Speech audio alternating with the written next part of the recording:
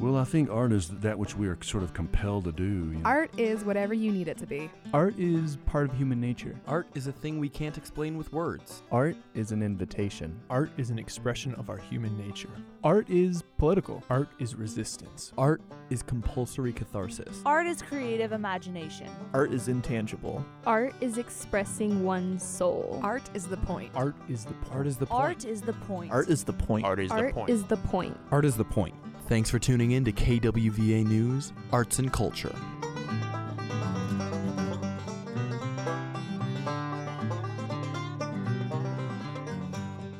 You're listening to University of Oregon's one and only campus radio station, KWVA Eugene, 88 Point Wonderful. Today, we have a rerun of International Perspectives from last year. Don't go anywhere. This is Arts and Culture.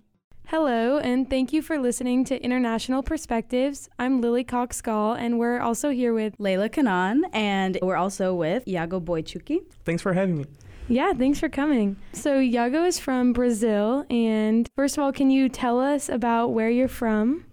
Sure. So I grew up in the countryside of the state of São Paulo, which is one of the most populated cities in Brazil, and where is the largest city in South America, São Paulo, which is also a city and a state. Awesome. And can you kind of tell us about the culture there? Well, sure. So I actually never understood what it meant to be a Brazilian until I left it. So growing up in Brazil, a big country, I never really understood what culture meant. But once I had the opportunity to come to the U.S. for the first time in 2011, that was a turning point in my life, because for the first time I could see, wow, there are other ways of living your life. You can eat bacon and eggs for breakfast, and that's fine. What did you eat for breakfast there? Coffee and milk is a big thing, with bread and butter. That's super simple, but... No jam or anything? No, I never had jam before. Really? Or peanut butter. Those things were just too weird. But so I never really understood that there were other ways of living until I left Brazil. So I'm grateful now, because I kind of can see two different worlds, and I realize that there isn't, right or wrong anymore. And then the divisions we have in our minds are just kind of like fuzzy and hard to define. Right. Do you have like a small little story that you can think of that kind of shows what it was like growing up in Brazil? Let me think. That's a hard question. Growing up in the countryside, it was so interesting, because back then there was no internet. I didn't have a computer at home until I was 12 years old. So my childhood memories pretty much come from the fact that I was, like playing outside, playing ball outside, like football, volleyball, all the things that a child do outside. And it was great. I remember coming home with a lot of bruises all over my body sometimes, and me and my friends, we used to, I don't know how to say in English, but like when you chase each other in the street, like tag? Yeah, but we would call that like police and something else. Oh. So it was fun. I grew up like in the countryside, as I said, so there were green all over, trees and things like that. So I think that's, even though my family now lives in São Paulo, my childhood, my best memories as a child comes from, me playing in the countryside. Do you like to do a lot of outdoor activities in Oregon? So green? Not as much as people here, I think, because the weather is just very different. So, but I love it. I love the fact that we can see mountains here, and I had never seen a mountain back in Brazil, because there are no mountains in Brazil. There are hills, but no mountains. So, one of my first memories from Oregon, I was flying to Oregon and I saw Mount Hood, and I was just like, wow, there's a mountain up there. And I was taking photos, and it was so exciting. So what brought you to Oregon? It's a long story, but I'll try to summarize. So back in 2011, I was studying business, kind of like not like a degree with the high school program. And that school offered a statewide scholarship to select about 25 students from the state of São Paulo to come to the U.S. And I applied, and I got it. And a few months later, I came to the U.S. for the first time, and I couldn't speak English. I knew just a few sentences. It was hard. I remember using Google Translator to apply, to visa and passport and all that. And I lived with a family up in Portland for a month, and that month like changed my life completely back in 2011 because, as I said before, it was the first time that I could realize, things that I would only see on TV, I could experience that in real life, and that was like an outstanding moment for me. Then I returned to Brazil after that month. And I was so confused because I enjoyed so much living abroad. I could find different pieces of myself that I had never thought existed before. But I had just, to move on and continue my life back home. And back then, it was really hard because my family was going through a lot of problems financially because of the crisis that, that started in Brazil back in 2008 and lasted in 2011, 2010. So we had to move to the city of São Paulo because my dad was unemployed for a moment. And that transition was really hard, for us. We spent most of our life in the countryside, so moving to the largest city in Brazil, it was not easy. Super overwhelming. Overwhelming, super expensive, and we did not have a lot of connections, so it was really tough. But at the same time, education was something that I know my family always valued and something that I was always persistent to pursue. And then I got into university, so it was a big moment. Everyone was so happy. I got into the University of São Paulo, which is like, the best university in Latin America. And it was like, I'm the first one to go to college, so that was like a big moment for us. But after 3 months in college, I realized that I had chosen the wrong major. And unlike in the US, when you go to college in Brazil, you have to pick your major before you even start, which is really difficult because I didn't know who I was. You have no idea what you're going to do. Exactly. Yeah. And so I started studying economics. Before that, I started studying physics, actually, because I wanted to be an astronomer. I was fascinated. I had a wonderful science teacher in high school, and that, motivated me. But then after 3 months or less than that, studying physics, I realized that was not for me. Then I quit college.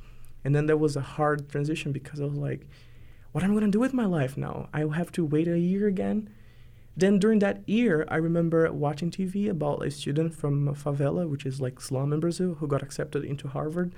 And I got to know about her story, and I realized that I had met her actually a few years before that year in a program. So back in Brazil, I participated in a lot of learning Olympiads that happen in high school. So for example, astronomy Olympiad, like mathematics and all that.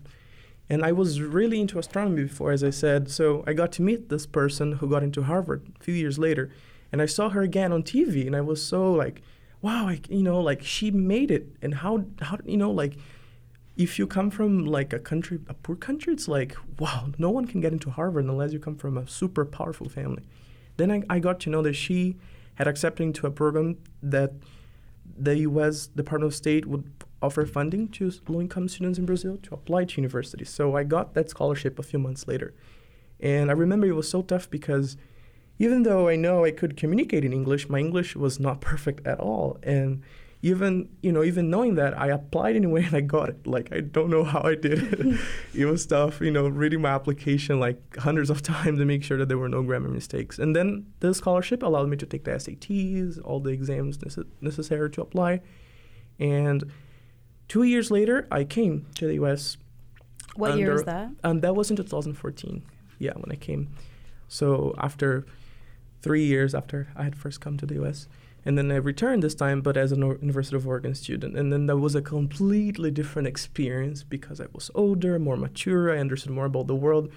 And it was not as, that honeymoon phase anymore. It was different this time. I had to face responsibilities as an older person and try to be more critical about what it means to be a foreigner in a developing country and what it entails, and the diversity and challenges of being away from home, from your identity, from you're not able to speak your language anymore and all that. So it's been an eventful experience as a duck, I can say. So how do you think that your identity has changed from Brazil to here? Here in the U.S., I think I've acquired a global citizenship that I never thought that existed before in Brazil. Even though I was, always interested in learning more about other things, you just cannot learn if you don't experience that through people, right? So when I came as a U of O student, I met people from Pakistan, from Chile, from, South Africa, from France, and we would do the same weird things that all freshmen do, and we would be so like connected. We found our community, and so that type of connection I would never be able to find in Brazil. And this is something actually I hope to change in the future, like how we can not only internationalize our country, but make people more conscious about other cultures and other ways of thinking. Right, just integrate it. Exactly. Yeah. Considering that we're all, highly connected nowadays with social media and all that. So I know that when Ta-Nehisi Coates was here, you got to talk to him, right, about race and just everything. Can you kind of talk about what you talked to him about? Because I think that's super fascinating. Sure. So when Ta-Nehisi Coates came to the University of Oregon, I was kind of nervous to talk to him because I had read his book, and it was a hard book. A lot of emotions and a lot of pain, through the pages that we could experience just as readers. And I've always, race is something that has always struck me as a foreigner in the U.S. because I just don't get it, like how people look at race here in this country.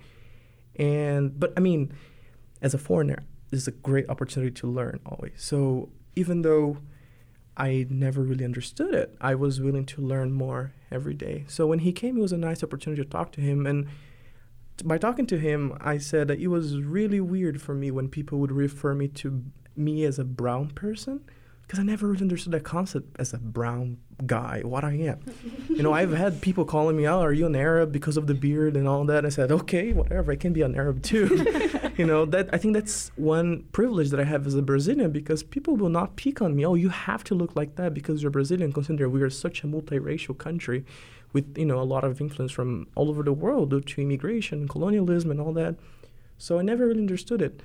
And when I told him that people here say that I'm brown, it's weird for me because back home I'm white. What I am then? Because, I am half European in a way. I have an European last name. My family, as everyone in Brazil, most people, we have European descendant. And so it was really tough for me to adjust to that mentality of what it means to be brown or white or whatever label people can give me. But he told me that he was actually very surprised because it was like, I never heard it before. Because, thinking that Brazil was one of the largest, if not the largest place in the world where slavery happened with so the legacy is still really strong in the culture and in the politics and the social aspects of, across the country. So when I told him that, he was so surprised and he didn't know. And he said that if I had grown up in Baltimore, I would probably be perceived as black. And I was like, really? I would never, think that way. And so I don't know why in the U.S. people think about race so much, but they like to talk about, an African American or Asian, but they don't really have a black American friend. They don't really have an Asian friend. And they like to talk about the other as they were something that's not part of the default. And this is something really hard for me to adjust. But I think the more I live here, the more I think I try to learn and change, hopefully, for the better, for the sake of everyone. So growing up, was race just not really something that was at the forefront of interactions? Not where I grew up. I mean, I'm not saying that there is no racism in Brazil, because there is a lot of racism against LGBT and then a lot of other factors. But for me, race was never a thing. I think it would come down more to socioeconomic class. Yeah. So here at the U of O, for example, you see a student who's super rich hanging out with a student who's not so rich from Oregon, and somebody who's from, Southern California who have way more money, and they still hang out. They take classes together. This doesn't happen in Brazil. If you're poor, you're going to be categorized. You're going to be ostracized as that group of people who won't be able to make it to universities or to, higher levels of society. And when you do, you become, you become news. You go on television, as the girl that I mentioned about before. And so right now, I think there's a strong movement where we're trying to incorporate those type of people, from underrepresented backgrounds into higher levels of participation in democracy and all that in Brazil. But it's starting now. It's a movement that's starting now, and I'm hopeful about. But yeah, it was just hard. So I think that in Brazil would come down to more socioeconomic class than race itself as a concept. Even though race still plays a big role, you're going to see a lot of, if you go to slums in Brazil, most people will be, as we call moreno, or like kind of like brownish, kind of like dark, but we won't say the word brown. We just won't say it, because the spectrum from white to black is way more complex in Brazil than here. Here's just like, I'm black, apparently now in Baltimore I'm black. So like if you were to look at the, into the spectrum of what race means in Brazil, is just completely different. I think that the socioeconomic class would play a more important role in how you perceive the other, as I would say before. Interesting. So then institutional racism isn't super prevalent in Brazil then, if it's more a socioeconomic thing. So I think it's hard not to say that it is not, because it is in a way, because it's like different layers of racism, right. I would say. So there is a lot of, racism, regarding skin color, but on top of that, the socioeconomic class will be the driving force for that type of race. And then it's weird because I cannot speak on behalf of everyone, because as I said before, I'm not a racial minority in Brazil. Here, apparently I am. I am brown, I'm a foreigner, I'm a Latina, which is a hard concept for me to understand also, but that it's just really hard to understand how racism works across different cultures. Maybe because I grew up in the countryside, I didn't experience much racism, but maybe if my family had grown up maybe in a larger city, maybe they would see those inequalities like more prominent, I think. Yeah. And I saw something the other day, I think you wrote on Facebook, about how you've experienced like microaggressions here at U of O. Can you kind of like talk about what that's like to, like going somewhere else in a new culture is hard enough, but what's it like to experience microaggressions, especially from your peers in your classroom? I think I might be actually I might appropriate that term a little bit, because I had never heard of microaggression before, so this is something I learned in the past year. But here at the U of O, I feel that people are just not culturally aware. They are not aware that there's a whole world out of the United States, that not everyone speaks English and not everyone eats peanut butter. So like when I first heard microaggression, I didn't understand, right? I was like, what is that?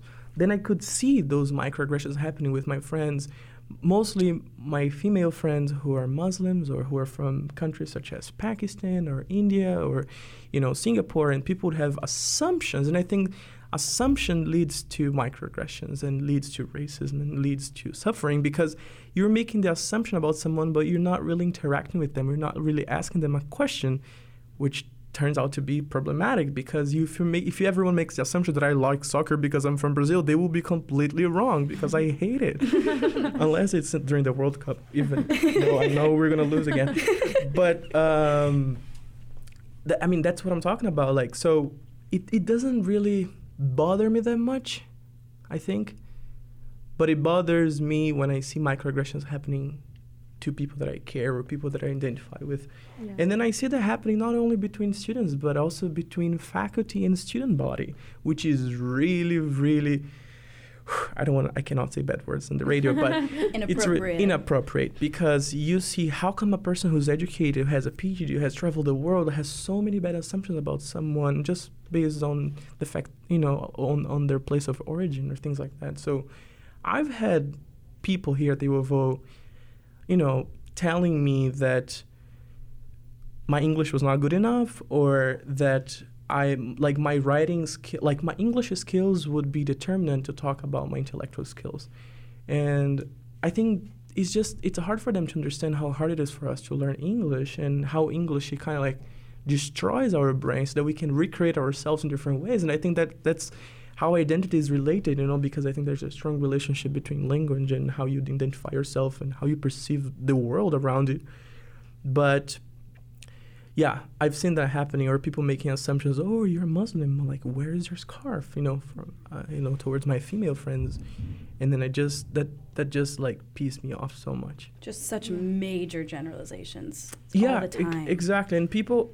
Okay, here's the thing that all my international friends we share in common, like this belief.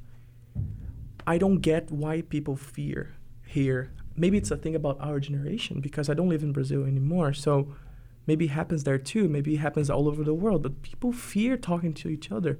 They fear getting to know you. The breaking the barrier of, because I'm a foreigner, I have an accent, I'm weird. I know I'm weird. I can be a little bit weird, but like being weird is not it's not something bad. And we're all weird. And we're all weird. And let's so be weird together because it's really cool to be weird. But once you're weird, but you're not willing to say, hey, how are you? I want to know, more about you, or more about who you are, where you come from, your dreams, your fears.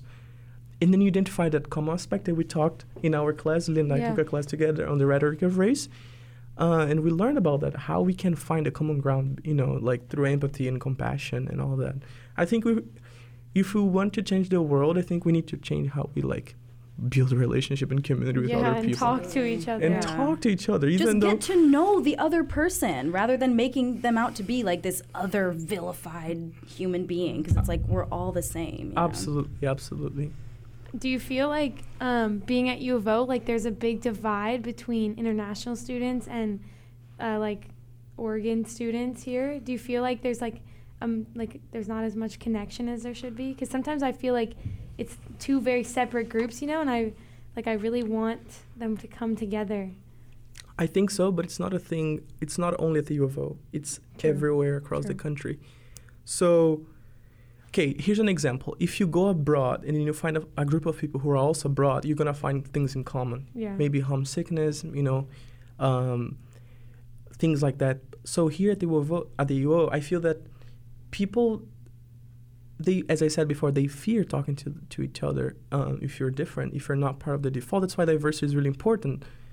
But at the same time, international students need to be engaged in getting to know the local culture. There's a reason why we came here. We want to have a world-class, experience at the university. We want to, become a global citizen. So we have to step out of our comfort zones as well. But it's really overwhelming for international students. It's really weird, for example, when we have a discussion or a seminar and students talk to professors so much in class, and it's something weird for us because we grew up in the global south with one right answer that fits all questions. And so for us, it's different. We encourage you to speak up in class here, while back home or maybe in China or other countries, you have to listen to the professors, And so recently I was in the UK and I heard English people saying, Americans love to talk about themselves. This is something true, because, there's so much that we can talk, but it's not something necessarily bad. As long as you know how to convey your rhetoric and you're able to build community from that, I think that's a good thing. And then, as I said, I think the human cultures are just different ways of expressing understanding, the universe or why we exist. That is just hard to say, this is something bad. There will be good things and bad things about every culture, depend through the lens of how you analyze it or the angle you look at it. But once you step out of your comfort zone, you get to know all this, multicultural universe, you can say, there's something about that culture that I really enjoy. There's something about that I want to avoid. And then using all what you learned, you can kind of create an idea of a third space where you can rebuild your personality or your values using, picking different things from different places. And I think that's really cool. And I wish everyone could do that too. But you can only do that, I think, probably through, three things. Reading, maybe. I think that can improve that type of literacy about the world, or by making friends who come from different places, or by traveling. Yeah. But when I say traveling, I don't mean going to Paris and staying Hilton, across, the Eiffel Tower, but really experience the culture and doing things. Live it. Yeah. And then, just experience new things. It's so interesting, regardless of how rich you are, how privileged you are. This is another word that I never used before. Privilege. It was really weird to come here and talk about privilege all the time. So if you have the privilege, just do it. You can do it. Well, you guys are lucky because you're actually given the opportunity or forced to get out of your comfort zones. Whereas people who just, stay in Oregon, never leave Oregon, they're... And again, you don't have to leave the country to experience different things. You are at the U of O. It's such a, multicultural and global campus. So, I don't know. I think it's just how we feel threatened. The other would threaten us. So we can't be part of that group. But once you travel and you have that multicultural understanding of things, you just don't fear anymore. Honestly, I feel that when I was a freshman, I was really scared of everything. And now I don't fear anymore, like, certain things, because you become stronger. And so you learn how to, it's hard to be away from family and not speak your language, because that language is how it shapes who you are. Yeah. So if you have to construct yourself in a different language, it's just crazy. And you speak like 3 languages, right? Yeah, I mean, I speak fluently only English and Portuguese, but I can speak French and Spanish as well. Okay, so 4 languages. So going back to Brazil, like, how do you think your view of Brazil has changed, or do you think how you are going to handle yourself is going to be different from before? Just what are the differences, I think, once you go back? That's one of the hardest questions to answer at this point, because I love my culture and I love, the fact that I now can say that I understand what it means to be a Brazilian and the values that it carries, but it's hard to go back and be who I used to be. Oh, yeah. I feel that whenever I go home, I feel that I'm still the same Iago, I still remember all my childhood memories and all that. I can talk to my parents and my loved ones in Portuguese, but I won't be able to go back to who I was before.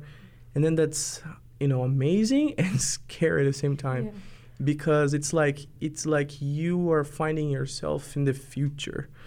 Right. I when I go home, I love being at home, and I love, exploring new things from a different perspective, but I won't fit in as I used to anymore, because I can't just share things that I experience here to my friends in Brazil, because they won't understand. Some of them never really met a foreigner before. Some of them don't speak in another language. Some of them never been to the airport. But they have other values that I don't find here, on the other hand. The feeling of being at home and speaking your language and being with your loved ones. And so I'm kind of like in that weird limbo where I don't know what to do next. I'm graduating next year, and I'm thinking about grad school or going back to Brazil. And in both situations, I will be happy and sad. So I think, I don't know how we'll continue life after college, but it's just interesting to think how, my understanding of what it means to be Brazilian has changed completely since I left it. And so one of the reasons of why I want to go back is that I feel that my impact back home will be stronger than here, because here I will be just one more. Mm-hmm. But maybe they need me back home and they don't need me here. And so, but at the same time, I think about, stability and all that. Mm-hmm. So it's kind of hard. Yeah. Well, and you have such a tie to Brazil, obviously, so you might have even more motivation to do whatever there, And then I think that our generation is like, if we have the privilege, if we are privileged enough to travel and experience all these cool things, I think we are able to connect and forge connection between people and travel back and forth. And I think this is what fascinates me about, our generation, despite of all the bad problems that we also bring. Yeah. Awesome. All right. Well, thank you so much for joining us. Thank you. Thank you, guys. This is Layla Kanan. Thanks for listening to KWVA, International Perspectives on Arts and Culture. Have a good night. Would it be crazy if you just stopped everything, packed your bags and left for a week, a month, a year? What if you left for 2 years? Would people think you'd lost your mind? What if you were going far away to help in a village on the edge of the Gobi Desert? A village crowded with Buddhist temples, not skyscrapers.